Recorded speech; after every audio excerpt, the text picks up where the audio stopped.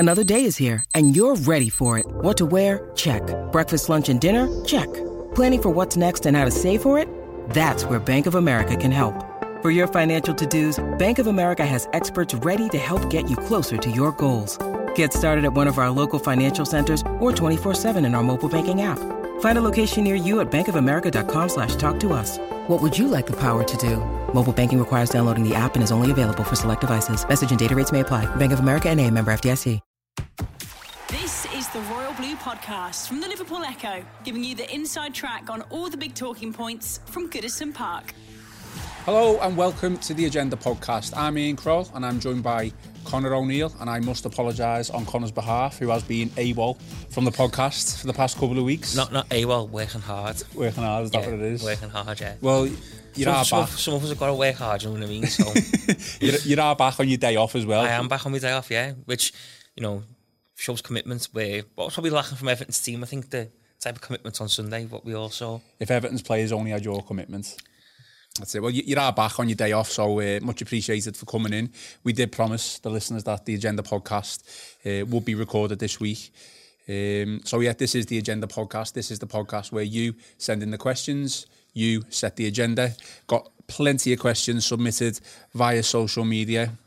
I'll start the first one off, Conor, and it's from Anthony Roberts, who asks, Andre Gomez, have we rushed him back too early? It's a tough one, that, isn't it? Because you would imagine that there would have been a lot of medical checks and stuff that would have went on. I don't think it's a case of, like, you know, the old-fashioned days where the manager says to play, you know, can you run? You're okay. These are, you know, and you can't back. And you do imagine there's a lot of sports science behind it and stuff like that. I must confess, he looked absolutely knackered on Sunday. He looked, you know, but don't know whether that was more to do with the fact that he'd basically been playing in midfield by himself against, you know, a good team and was up against a young kid who was just right at it, wasn't he? Like Billy Gilmore from the first minute. So I don't know whether it was a mixture of both in some respects, in that he was up against it in the middle of the park, coming back. But I think only the next couple of weeks will tell whether we've rushed them back, because the games will come thick and fast, and you know the opponents don't get any easier, do they? So only time will tell. But I can't see it being a case of we've indefinitely rushed them back. I think that's a bit wide of the mark, because you know even results prior to his return to the team have been okay. You know we had won games of football. It wasn't like we were solely reliant on him coming in to rescue the rest of our season. So no, I don't think we have rushed him back. I just think he looked a bit fatigued, a little bit tired. But like I say, you know, there's numerous reasons as to why he looked fatigued on Sunday, and you know the injury probably was one, you know, catching up with him, and you know, kind of there wasn't really much adrenaline, I don't think, probably running through his body, or you know, not like the Man United game where it was fast paced. In the second half, we were right on the front foot for large periods. We were on the back foot for pretty much all of the 90 minutes on Sunday, Stamford Bridge. So I think it was a multitude of things, really. I don't think you can really say we rushed him back, but only time will tell in terms of his actual fitness and how fit he is, and how far he's still got to go. I mean, you got to look at Seamus Coleman, if you remember when he first come back after his leg break, and you remember that game against Leicester where he was just like the running machine, wasn't he? He was absolutely superb and put a lot of people to shame that night, but then suffered a dip a couple of weeks later, and Gomez probably will do the same, but it's to be expected. You know, he's come back from a horrific leg break. He's been on the sidelines for a long period of time, so hopefully, you know, he'll get back to fit and firing, and he won't be playing central midfield by himself, which he was for large parts on Sunday. I mean, the main positive, I suppose, you could take from it, in terms of him coming back too early, is that he hasn't picked up another injury. No. That suggests if he had picked up some sort of injury, you could then, you know, you've got evidence to say, well, he has been rushed back there. Yeah, absolutely. And, you know, touch wood, he doesn't pick up any of them injuries. And, you know, I think we've got 2 more games now, maybe before the 2-week international break. It's early, isn't it? Yeah. So Norwich now or no? Norwich of game? course, yeah, Norwich has been cancelled due to the FA Cup. So I think it's 1 now, isn't it? I think 1 game, then the international break kicks in. Well, early international break. So, you know, he'll get some time to recoup there and go again, you imagine. Okay, Anthony, I hope that answers your question. Next one. Sol B asks, what do you make of Rooney's upset at leaving Everton and repeating it numerous times, given the fans' upset at the first time? Good question. This was submitted. We haven't got the surname of Sol, so it is Sol B. But this was submitted last week, and I promised them on Twitter that it would be included in the Agenda podcast. I think obviously it refers to Rooney's comments before the FA Cup game, wasn't it, with Manchester United? Yeah. I can't remember who it was with, but he definitely made the comments and saying he was kind of forced out of Everton. It is what it is, isn't it? You know, it was a bit of a fairy tale, Rooney coming back to the club when he did, and okay, it wasn't terrible, but it probably didn't work out in terms of how we all wanted it to work out, and unfortunately it was on mega money at the time when he joined. You know, and I think he took a pay cut from United to come to Everton, but it was still mega money, and we needed to get rid of, you know, or reduce the wage bill. And with his age and stuff like that, I just think it was, unfortunately, it wasn't a match made in heaven, was it really?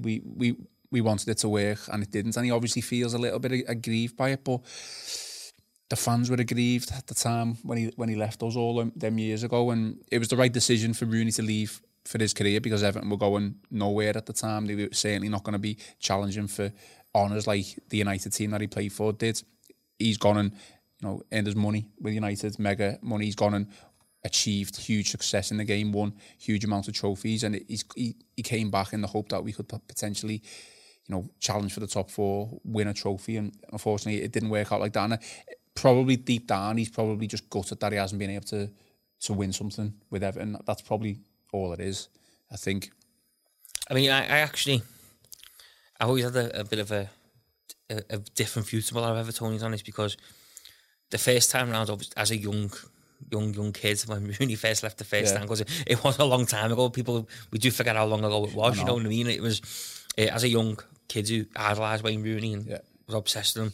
I was the most devastated at the time, but on reflection now, like you said, you can't knock him for leaving, and also, you know, the money that he brought into the club by leaving, and I think he earned an extra $5 million for the club, because the bonuses that were put into his deal when he first joined United, I think he achieved every one, because United won the European Cup. Yeah. So, and I actually think on his return he was a little bit hard done to. Yeah, I think there was certainly signs in that season where he showed class. I mean, you remember the West Ham hat-trick. He scored, I think, 12 goals that season, did he? I think so. He did produce. I don't think he was by no means the worst. I think he just got a little bit hung out to dry because of his wages more than anything. And his age probably as well. I think if he was a bit younger, he would still be there despite the wages. Yeah, and I think, you know, he's obviously aggrieved. He's obviously right to be aggrieved, isn't he? Because, you know, at the end of the day, it was his dream, and his dream didn't quite work out the way it did. And I know he's back now. He's done a bit spell in the States, didn't he? And he's been obviously he's with Derby County now, but I think deep down we all know he would have wanted to end his career at Everton, do the 3 years or whatever he was open to do, kind of sail off into the sunset, but you know, it wasn't to be for him. Absolutely.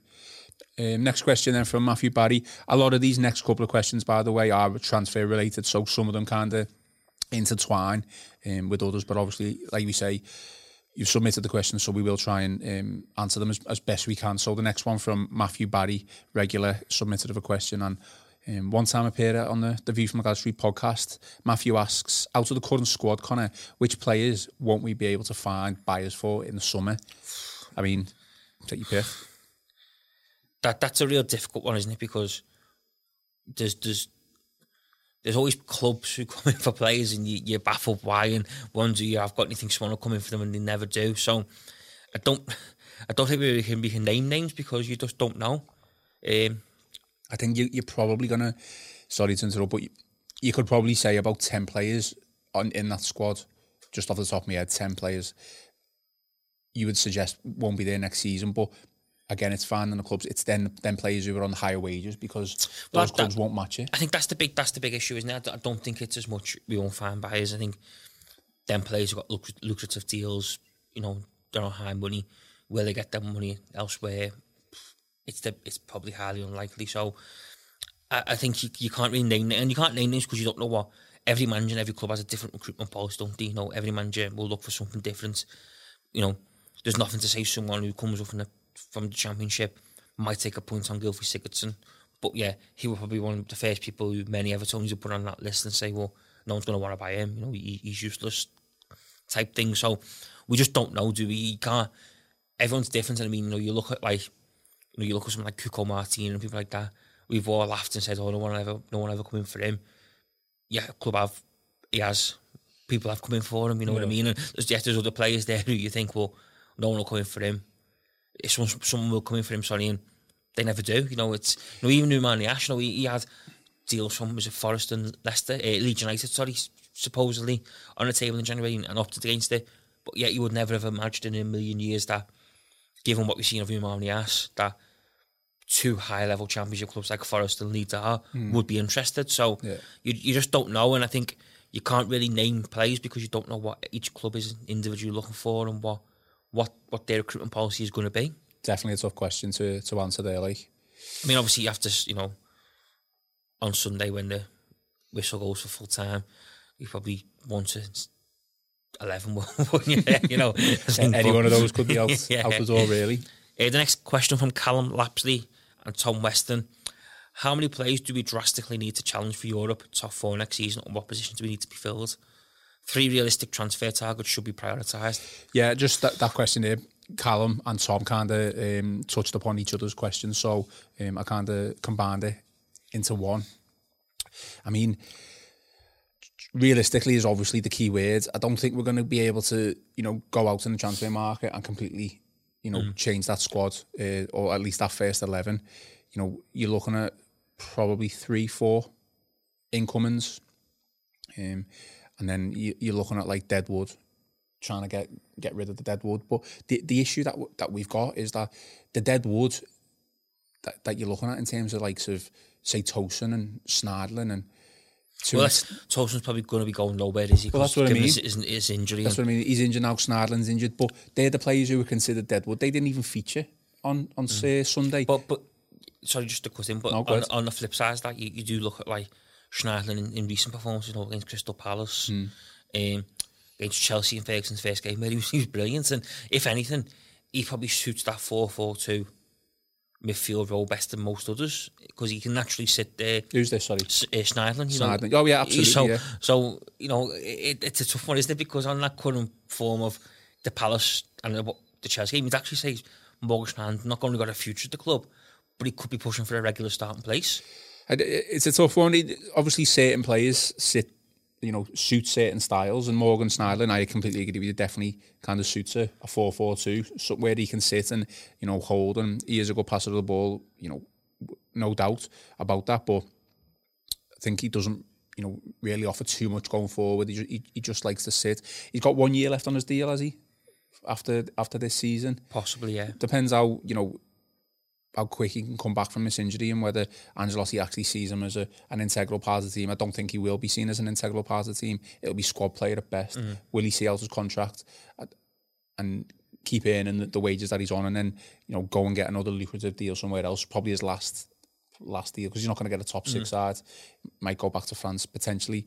We've kind of moved away from the question there, but in terms of how many players do we need, I think, you know, realistically, I think it's probably 3 or 4 top players that we need, at least to challenge for the top 6. Because, you know, the top 6 of all lads, you know, minus, you know, Liverpool and probably City, have all had bad seasons, really. They're not going to be this bad again. And they're all going to strengthen, aren't they? You know, that's what we're up against, isn't it, effectively? You know, the big thing for me is, you know, realistic. You know, we don't know, do we, what is realistic, because we don't know what money's going to be available to Carlo Ancelotti. We don't know, you know, what approach we're going to make. Financial fair play as well. Of course, yeah. And I think as well, you know, again, it's personal opinion, isn't it? Because, you know, there's people out there who say we need a goalkeeper. Jordan Pickford's not good enough. There'll be other people who say, well, actually, no, Jordan Pickford's the best goalkeeper we've got available at the minute. You know, we'd be mad to let him go because we're not going to get anyone better for the position that we're in. So I think for me, it is really like, it's almost like personal opinion. And I think until we really know what the club's kind of financial aspirations are in terms of how much they're willing to spend, how much, you know, they're willing to kind of put on the table and go for it, you can't really say what is realistic, can you? Because for all we know, Farah Mashiri could be plotting £100 million for the top centre forward who he's going to give 250 grand a week to, which then realistically changes the whole perfection of the type of forward you expect us to target, wouldn't you? But I think until we know that, it's hard. But one thing is for certain, there's no getting away that we do need improving, and even next year it's going to be almighty tough to break the top 6 again, because you just cannot. You one imagines Liverpool, no bad looks for it, could get Timo Werner, which you think of how good their firepower is already. City, you can't help but expect wholesale changes in key areas. United will probably go out and strengthen again. Arsenal, Chelsea will probably strengthen again. Spurs, Mourinho, but he'll definitely be looking to spend money. So you're up against it, aren't you? Because it's not just this. They're not going to be walking in with this type of squad. They're going to be coming in with a new, fresh bunch of players ready to go in, and that's what we're up against if we are going to, break the stranglehold of the traditional top 6, top 4. We haven't even taken into account keeping all of our better players, i.e. Richarlison. Exactly, yeah. I mean, I know, again, the cynical Evertonian in you, I know they've signed new deals and stuff like that. Yeah. We've seen in football 20 times before. It doesn't mean anything, does it? Next question is from Ben Crawford, which we've kind of answered that. Ben, who has appeared on The View from Gather Street this week, has just asked how many transfers do you expect this summer, and how many would be needed to achieve Carlo's ambition. So I think we've kind of touched upon that. So next question from Rob Brownlow. Given how slow our midfield looks, with Gylfi being a passenger, what would you do to shore up the midfield while we wait for the transfer window? So obviously in the immediacy. Well, there's not much we can do, is there? Because like you alluded to there, Morgan Schneiderlin's obviously out injured, and I think he probably played a big part in the middle of the field. Delph's injured, is he? Delph was on the bench, I think, the weekend, was he? So, but again, he's kind of not really made a mark, has he? I don't think under Carlo Ancelotti, Fabian Delph, he's been in and out, hasn't he? He's not really nailed down a place. I think there's nothing really we can do apart from just see how it goes and try and manage the best we can, It's a really good question, one which I kind of was thinking about before we came on here, and the only way you're shoehorning Gylfi Sigurdsson, you're not really shoehorning him in this way, but the only way you're getting Gylfi in this team is by playing a 3-5-2. But then it'll come on to the next question from Chris Voigt, who talks about not playing Sidibe for the derby on Monday. But basically what I mean is, if we play a 3-5-2, you've obviously got your 3 centre-backs, you'll have your full-backs as your wing-backs essentially, and then you'll have your 3 centre midfielders. And if Sigurdsson's going to be in that team, it's with Gomez, another player, and then Sigurdsson, who could then potentially play as a number 10.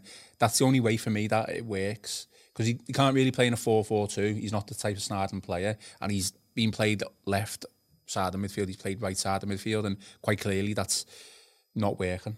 So the only way of getting around that is by playing a 3-5-2, but then you've got to play probably Sidibe. And Chris Voigt in the next question doesn't want us to play Sidibe in the derby, so I don't know how you get around it.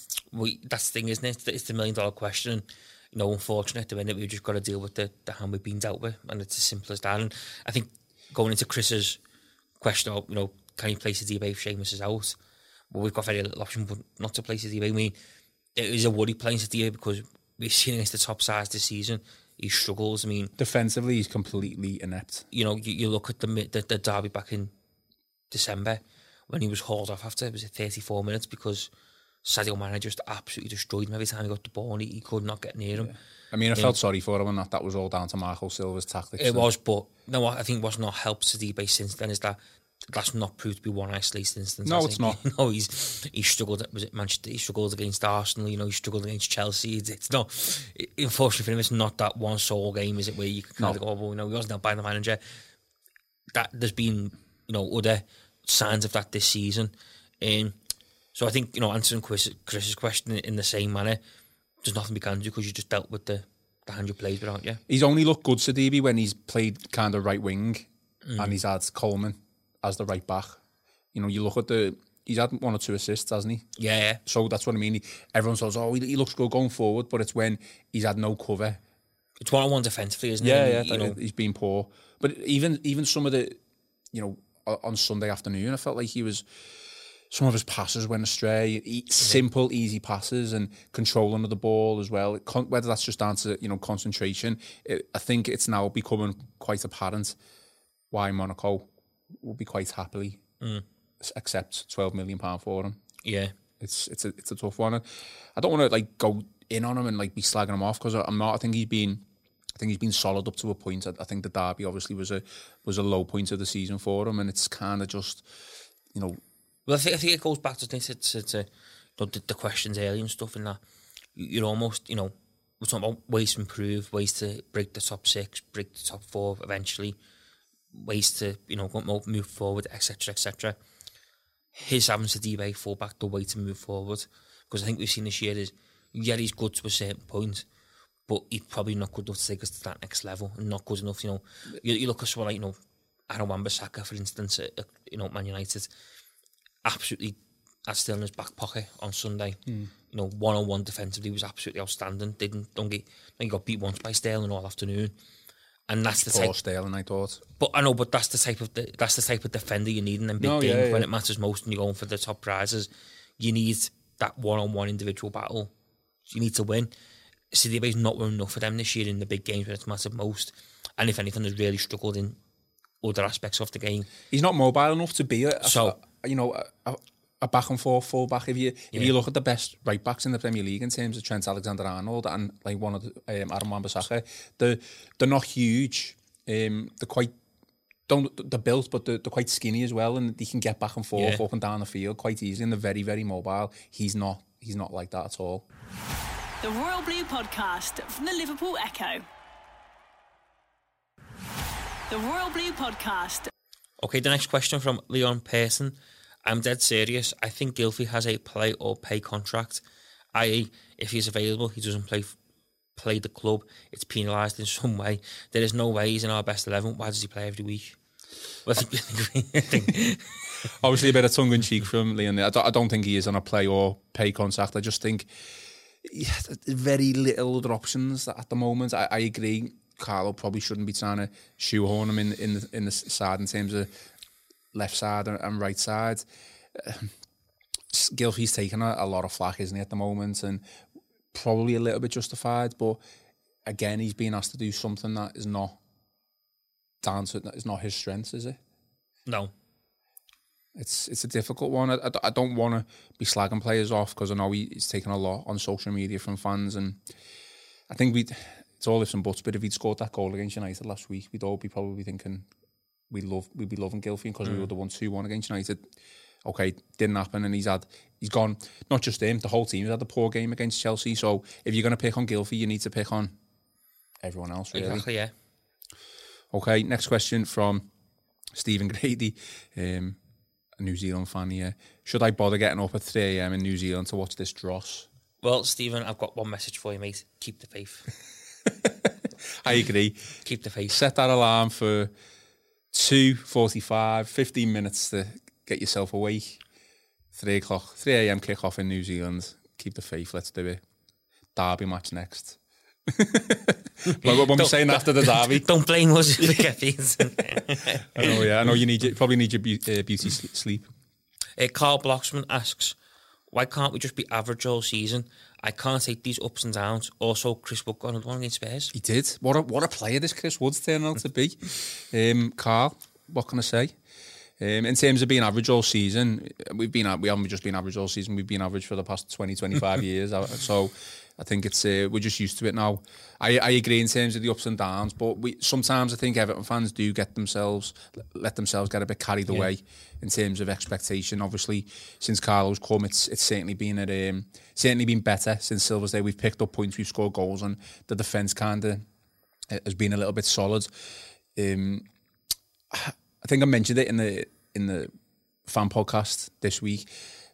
Potentially, the Watford game papered over a few cracks because after that game, we kind of, the momentum was there, and then we went into the Arsenal game, and we thought if we can win these, we're like slap bang in the fight for European football. So the expectation had risen, and now it's just obviously it's gone. So I don't want to just be average all season. I don't want to be up and down either. We obviously want to be challenging for top 4. We want to be challenging for the league. We want to be challenging for trophies. I think, as we've just said with Stephen Grady there, we need to keep the faith, and Chris Wood, I still wouldn't target him as a player Everton should be looking for in the summer. Sorry, Carl. And it's going to be to the point where Chris Wood scores like 30 goals in one season. It's like, well... Put your football knowledge to shame. It probably will, yeah. Next question from Rick Eckloff. What is your expectations over the rest of the season? Just try and pick as many points up as we can, finish as high as we can. Yeah. Lay some foundations and building blocks for next season. I think that's all it can be, isn't it? That's... Carlo's obviously assessing each individual, and I'm sure behind the scenes he's doing a lot more than what's on the pitch as well. So, well, I think obviously we struggled the weekend, and we have had games where we have struggled. But I think Carlo has made strides in a short time he's been here. I think you look at the way we attack, we get more bodies forward. It's just I mean, I've never seen a team fall by be on the wrong, be so against the kind of the small margins of football. I mean, you look at it there the weekend. We barely touched the ball in 25 minutes, half an hour. Yet the first chance we get, possession, we carve Chelsea right open, and Dominic Calvert-Lewin should make it 2-1. Yeah, that changes the game. The ball rolls alongside. You're thinking there, if it goes 2-1, Chelsea, you're probably thinking, bloody hell, we dominated here now. Everton have got to go back from nothing. Small margins. Man United, Gylfi Sigurdsson.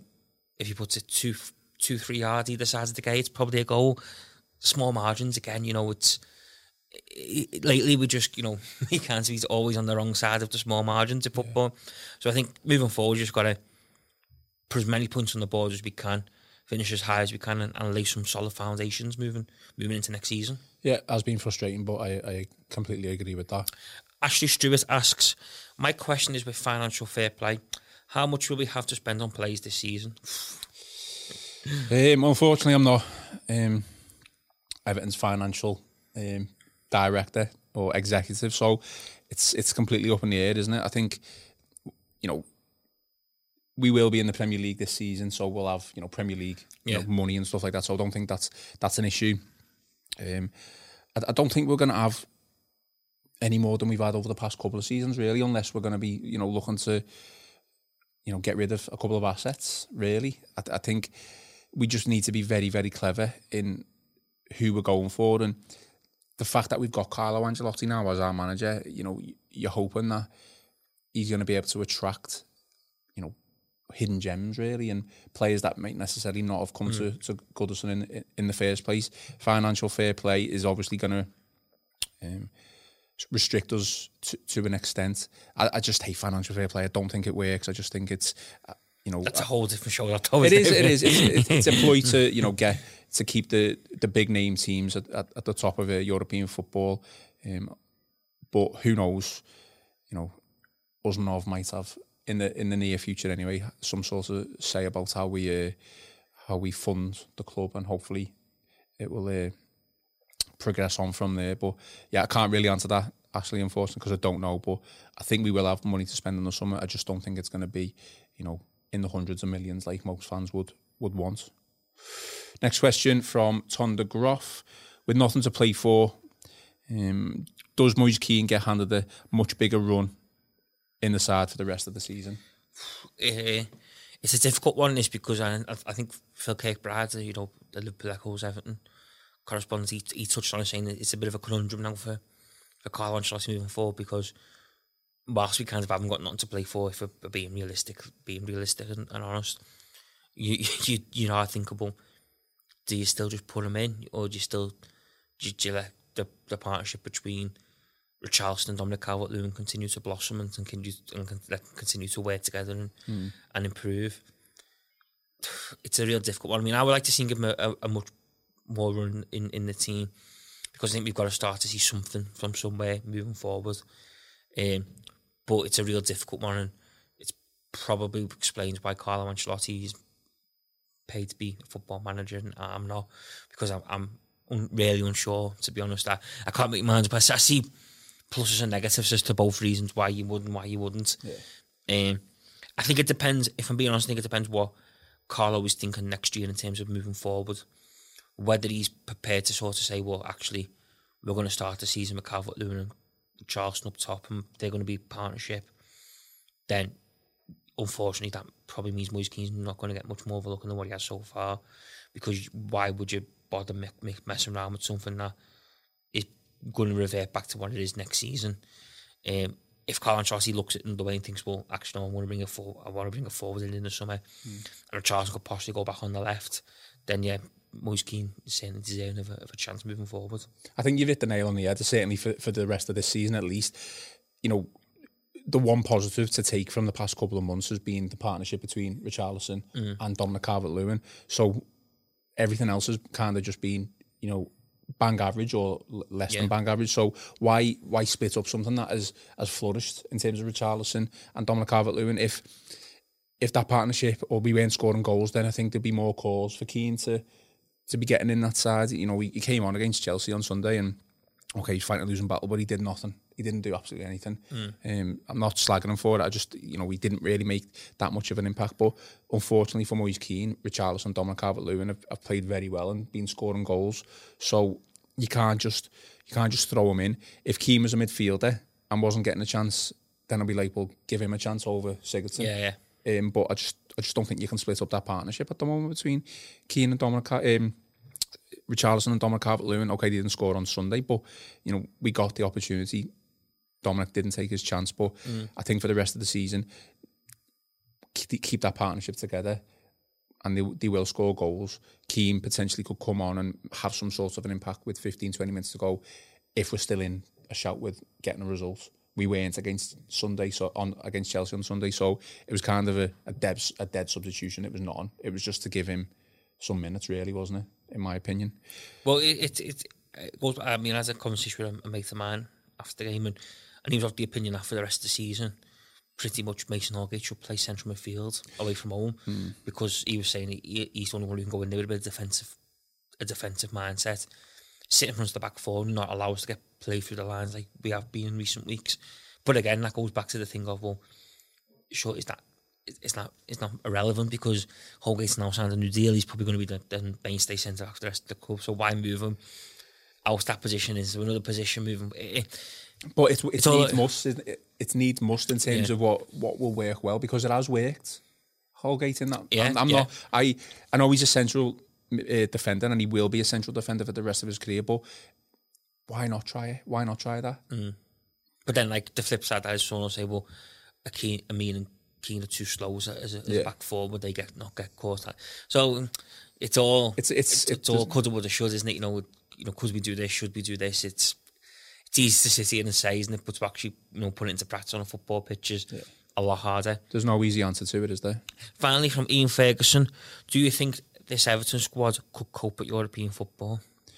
I think the squad, in terms of size, could cope with European football. I think we need to remember that this season, I was speaking about it actually with Phil Kirkbride before Everton's press conference on Friday, but the pre-Chelsea match. We've had so many injuries this season, unlucky injuries. I can't remember a team, or I don't know another team who had so many long-term injuries and niggling injuries. So I think squad-wise, I think Brands has actually come out and said anyway that he wants to reduce the size of the squad. Yeah. So in terms of squad size, without a doubt, we should be able to cope with European football. In terms of quality, no, we wouldn't be able to cope. We might get through a group stage of a Europa League and then maybe get through a knockout stage. But it's, I think in terms of reference to that, it's probably quality and numbers. Quality, no. Numbers, yes. I think, unfortunately, as well, Ian, and I don't mean to burst your European football bubble, but I think it's irrelevant, really, isn't it now? Because I think the thing we need to look at now is building a squad next season to go in to challenge for Europe, and then look at getting one that could cope with the demands of European football.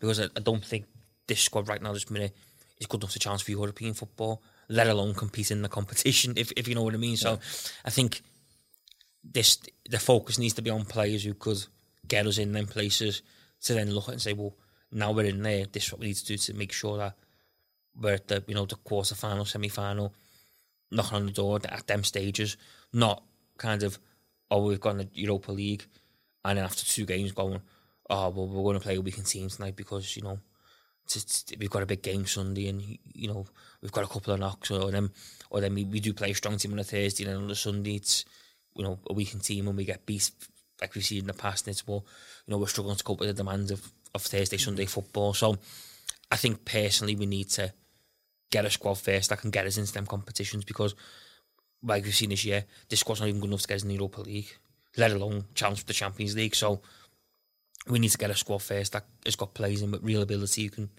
take us to the next level, and then we can start looking at saying, well, let's get 1 or 2 maybe squad fringe players who could easily fill the gaps type thing, and be good enough to come in, do a job, and then potentially drop back out. Yeah.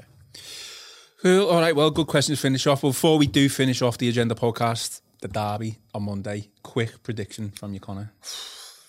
1-1. 1-1, going positive. I think I said we get beat 2-1 in the fan podcast this week, so I can't change that. 1-1. Are you going to be watching it? Of course, yeah, of course. You know, I don't see why. Even if Liverpool goes champions or win the league, potentially a chance of winning the league at Goodison? Well, we can just hope that Man City get the job done this Wednesday night and the weekend. Because I don't think anyone wants. It's irrelevant either way. They're going to win the league, aren't they? Yeah, if you just don't want them winning it like that, whistle going to Goodison's ear and them being crowned. I mean, probably you know, in this long running saga that is, you know, Everton Football Club, who tend to write their own chapters in history, it will just be another chapter in the recent, you know, only Everton section, wouldn't it? So no, I think it'll be 1-1. I think we can get a point. I don't think we'll be good enough to keep clean sheets, if I'm being honest. I think, but I think we can get it down. So they haven't looked very good at the back in recent weeks. They've looked a little bit ropey, and obviously they've got a massive game as well Wednesday before, haven't they? It's, you know, being to see what they do and how much that the game takes out of them, because it's absolutely huge. All right, Connor, thank you. Agenda podcast is back, and hopefully we'll be back soon enough. On a much more positive note next time around, let's hope. Let's hope so. You have been listening to the Agenda podcast on the Royal Blue podcast channel. You've been listening to the Royal Blue podcast from the Liverpool Echo.